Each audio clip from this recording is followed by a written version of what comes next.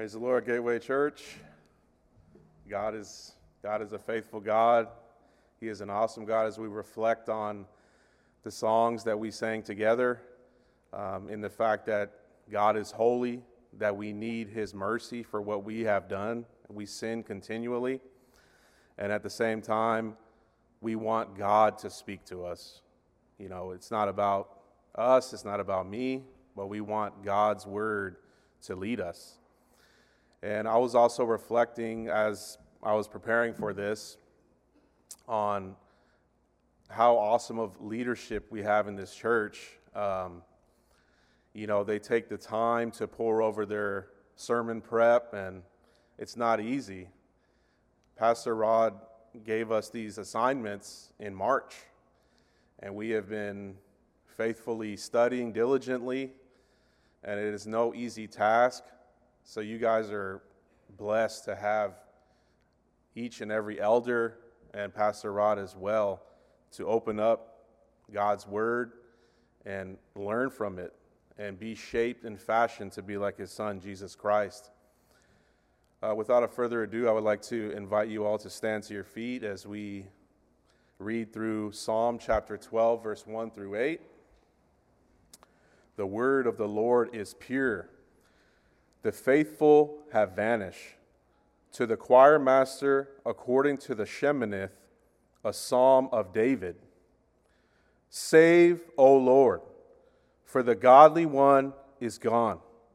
For the faithful have vanished from among the children of man.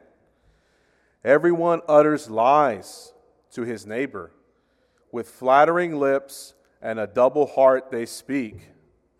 May the Lord cut off all flattering lips, the tongue that makes great boasts. Those who say, with our tongue we will prevail, our lips are with us, who is master over us? And because the poor are plundered, because the needy groan, I will arise, says the Lord. I will place him in the safety for which he longs.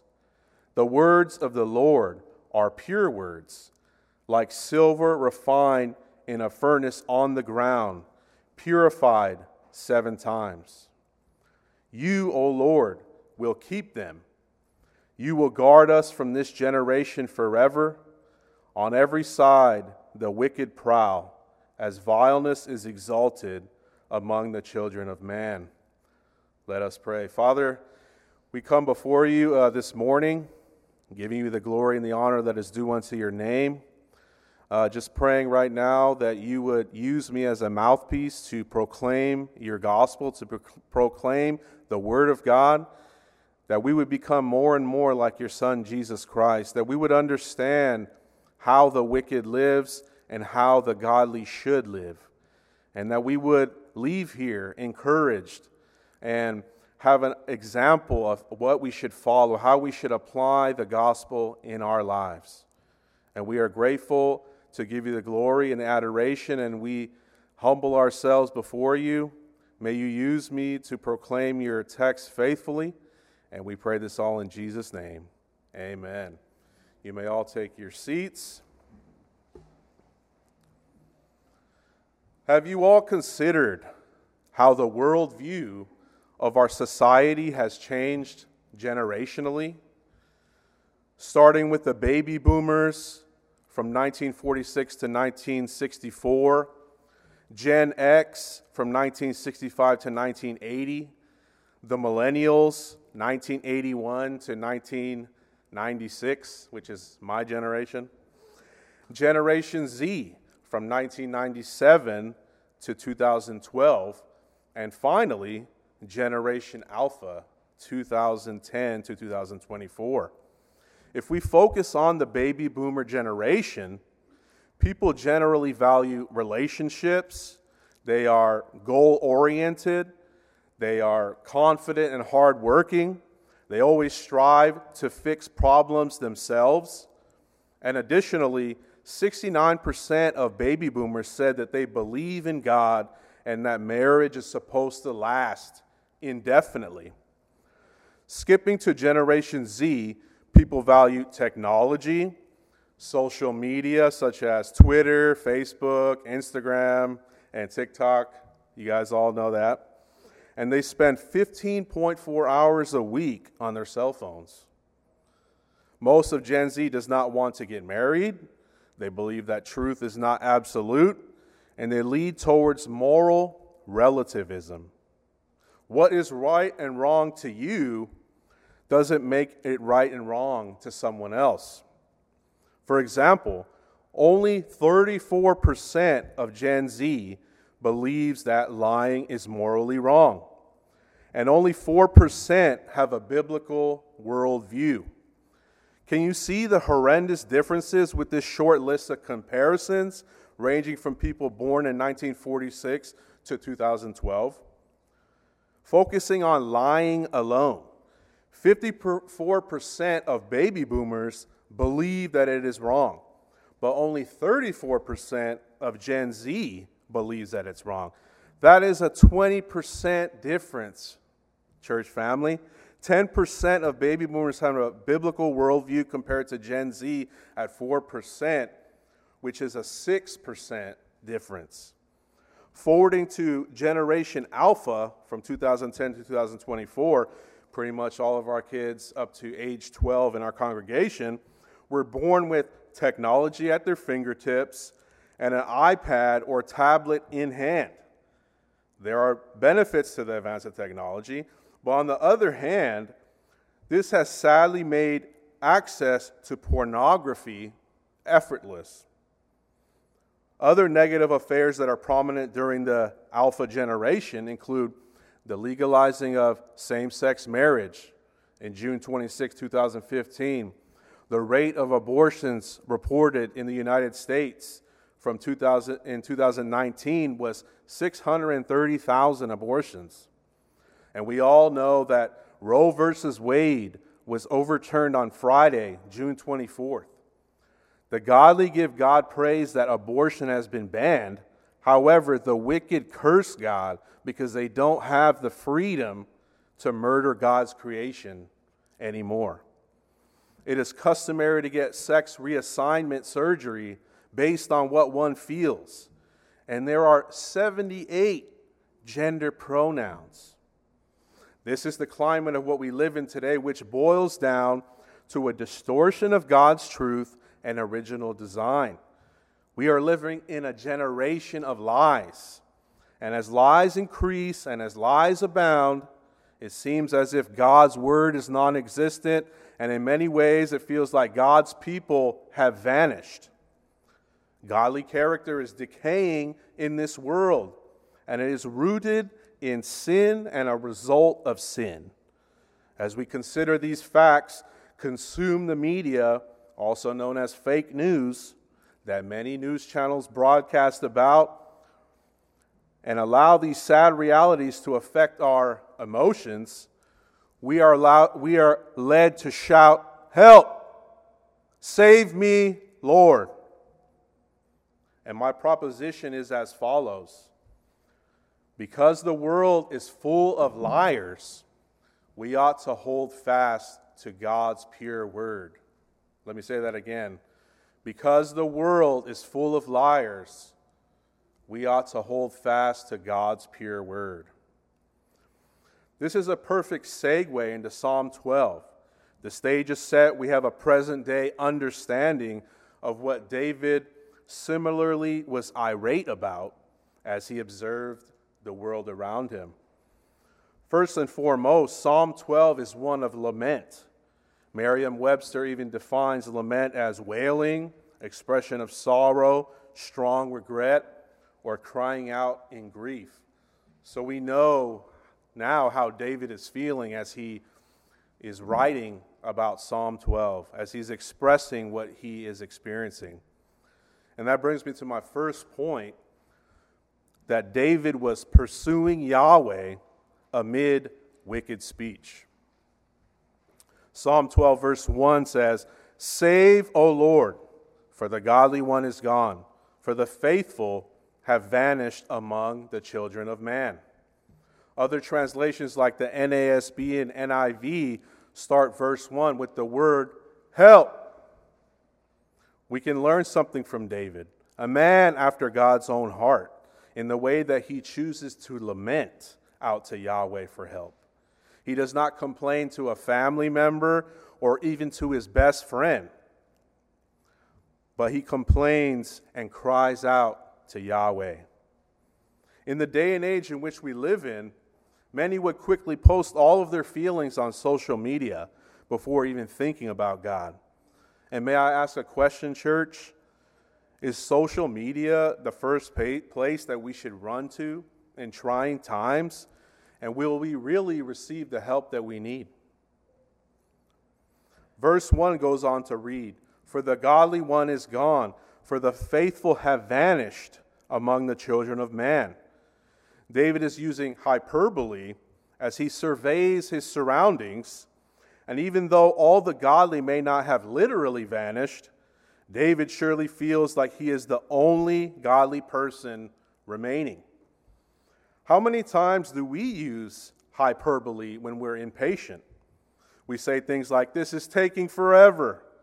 Our children shout, "You don't love me, you hate me," when we discipline them, when in fact we discipline them because we love them. And as everyone is famished sitting here in the pews as I'm speaking, you're thinking, "I'm so hungry, I could eat a horse." This is a result of allowing our emotions to depict reality or cause us to over-exaggerate.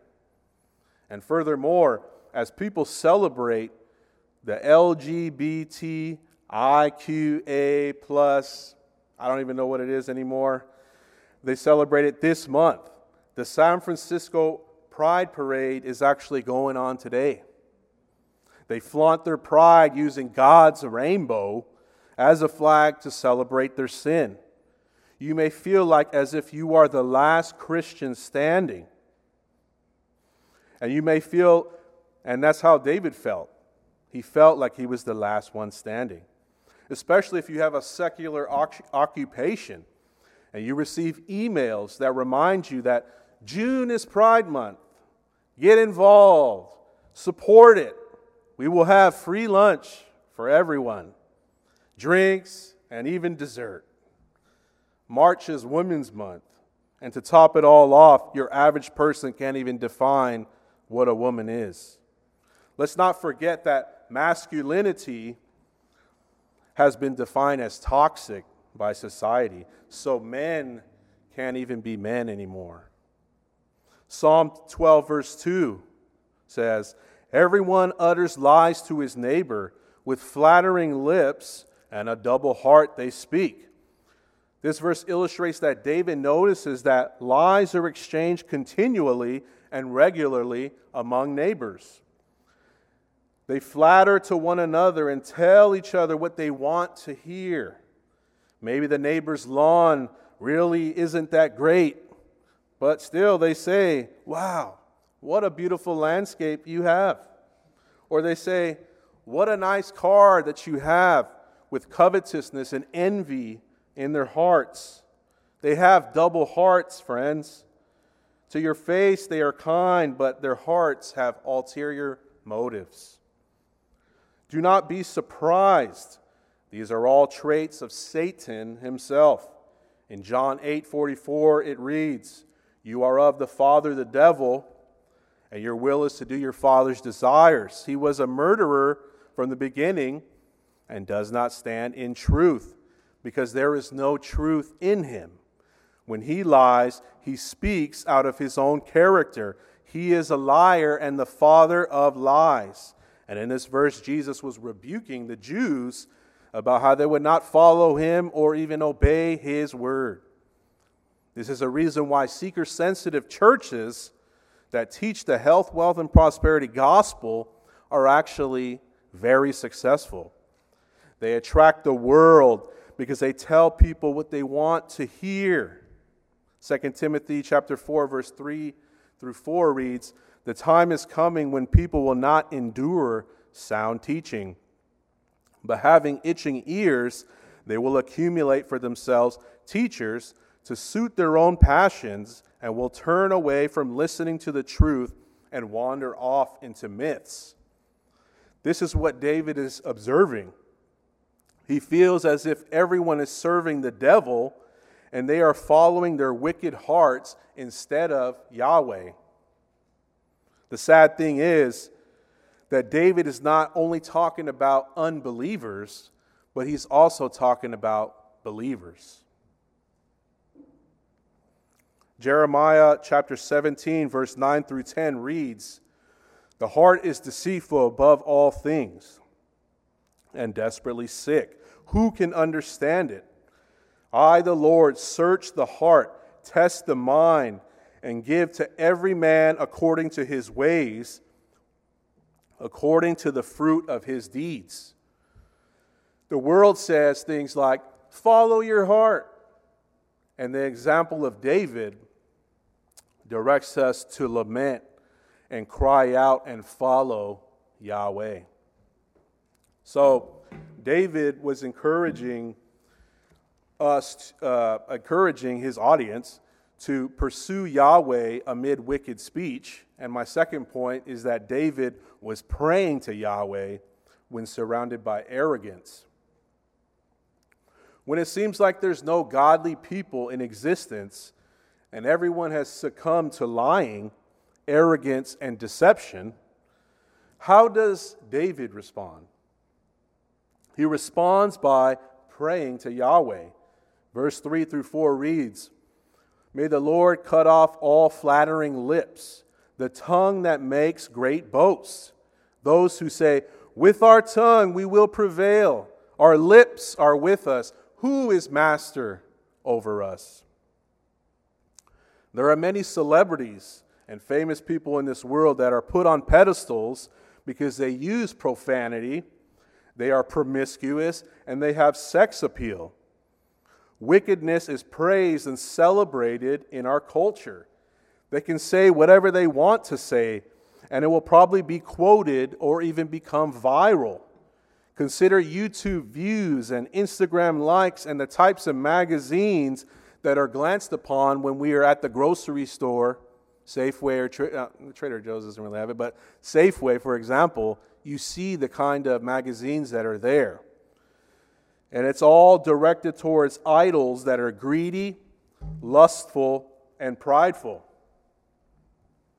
David emphasizes in Psalm 14, 1 through 3, that the fool says in his heart, "There is no God.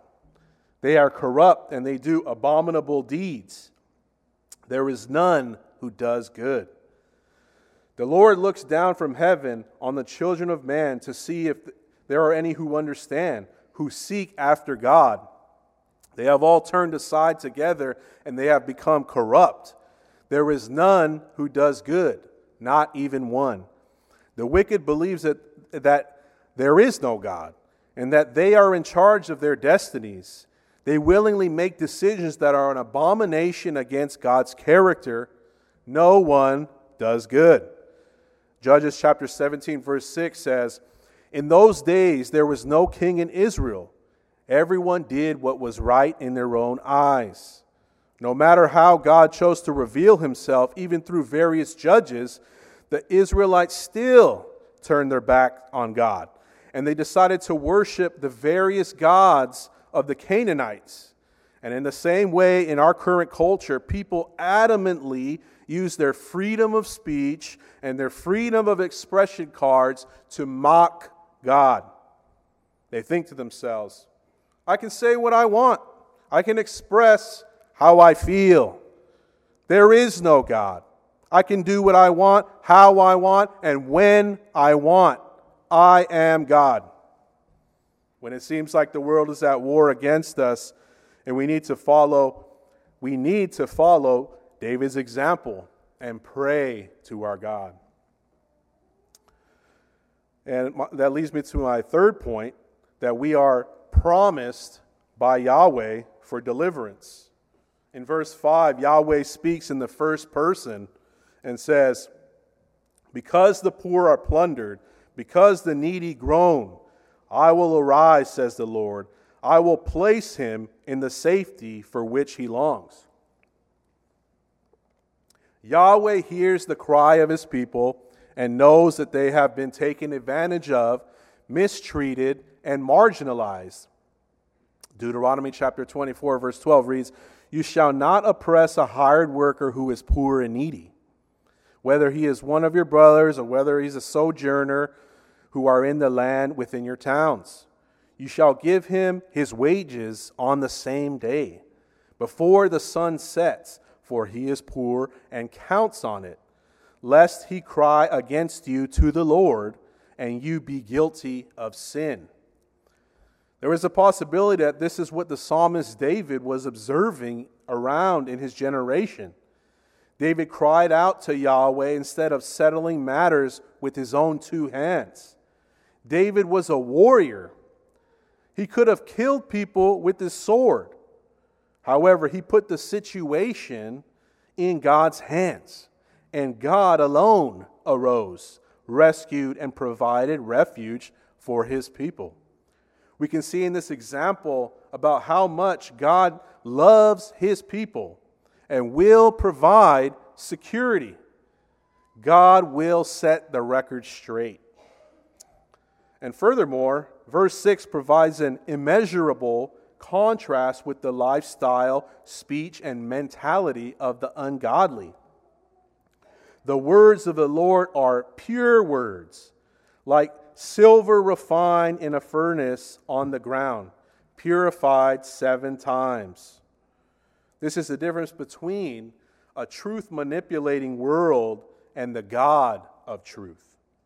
We have learned that Yahweh can see, He can see the injustices taking place.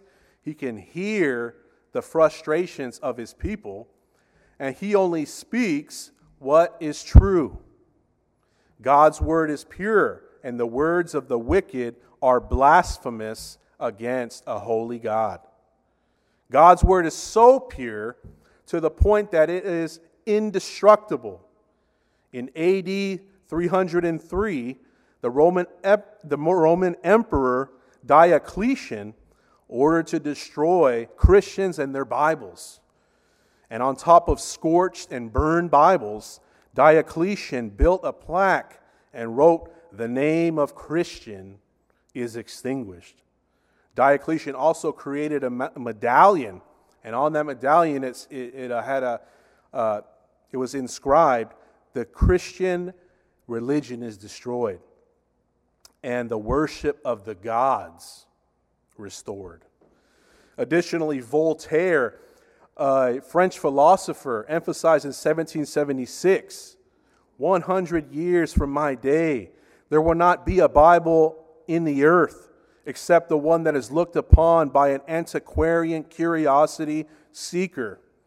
Ironically, 100 years later, after Voltaire had already died, his house and press were used to print Bibles by the Geneva Bible Society.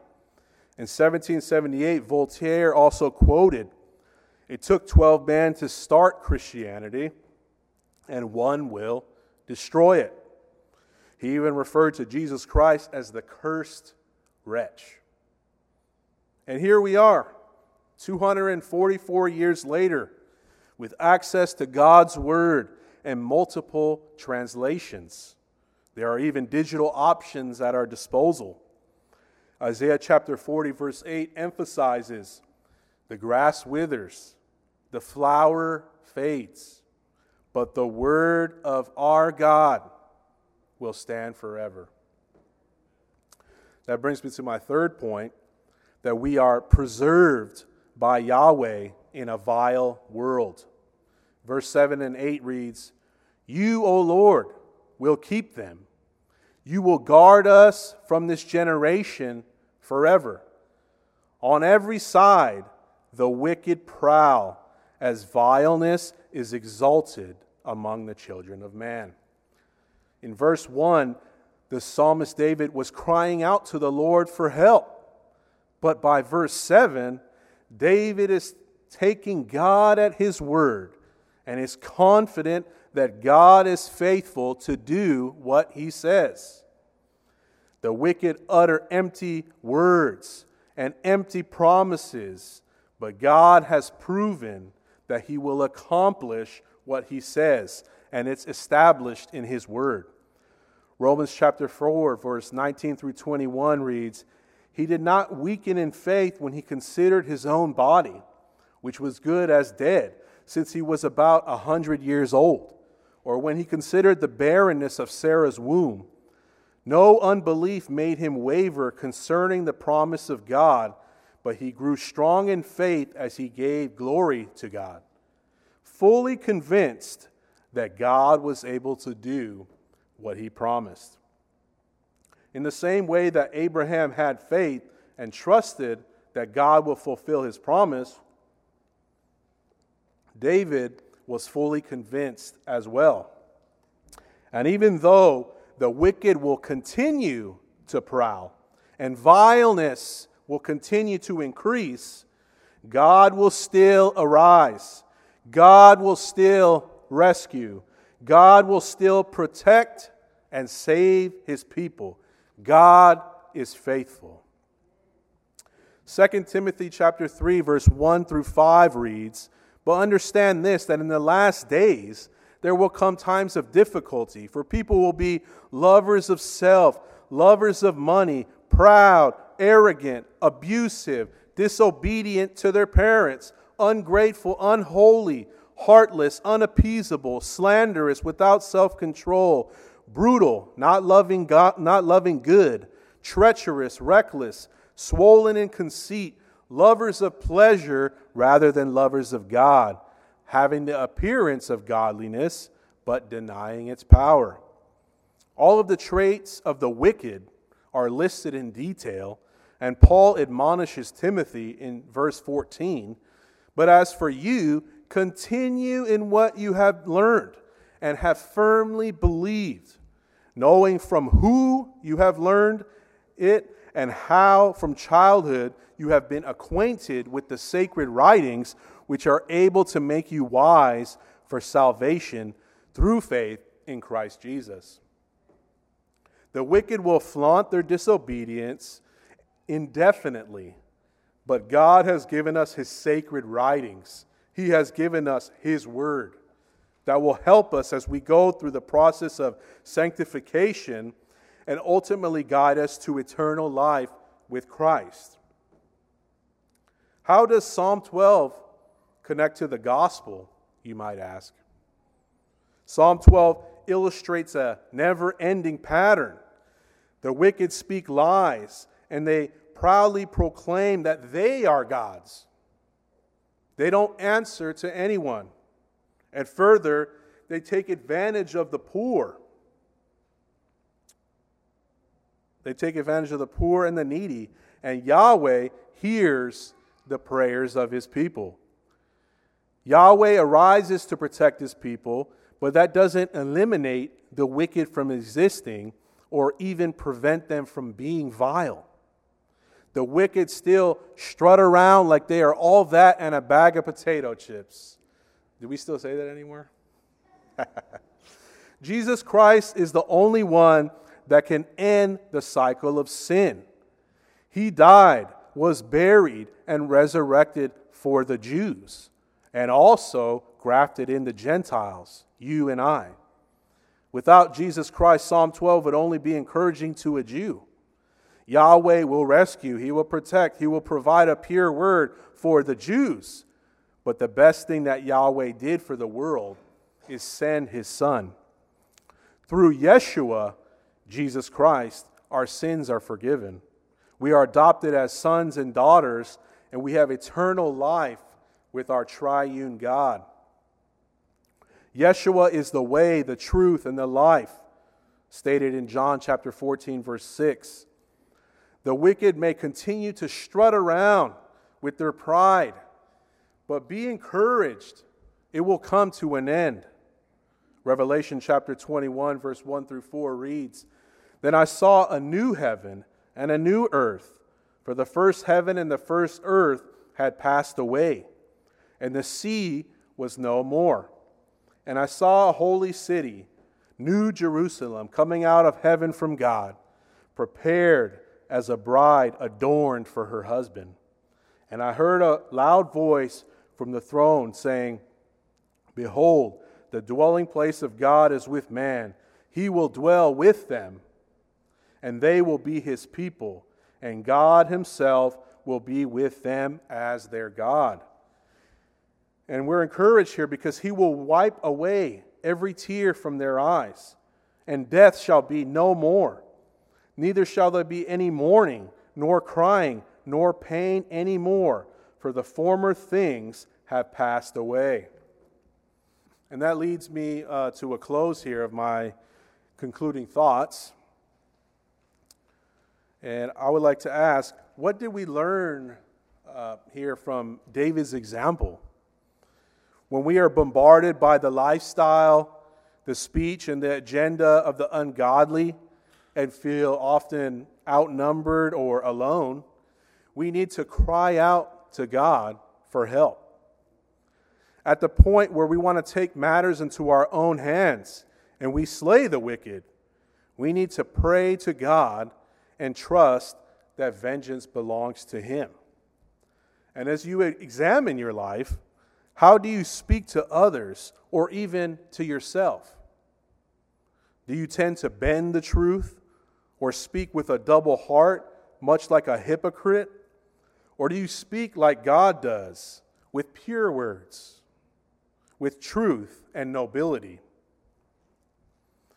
Even though wicked deeds will be exalted and even praised in this world, especially as the days and the years progress, we need to hold fast to God's word, meditate on his promises, and trust that he is faithful to save, deliver, and protect us. Have you sensed that circumstances in our world today have progressively become worse? Consider the media. Some consider everything to be hate speech. The catastrophes that are going on, like the earthquake in Afghanistan killing 1,000 and injuring 1,500, and those numbers are probably changing as we speak. Consider COVID-19 and how much has changed in the world as a result. Also consider the reprobate minds of this generation. Men feel like they're women, and women feel like they're men.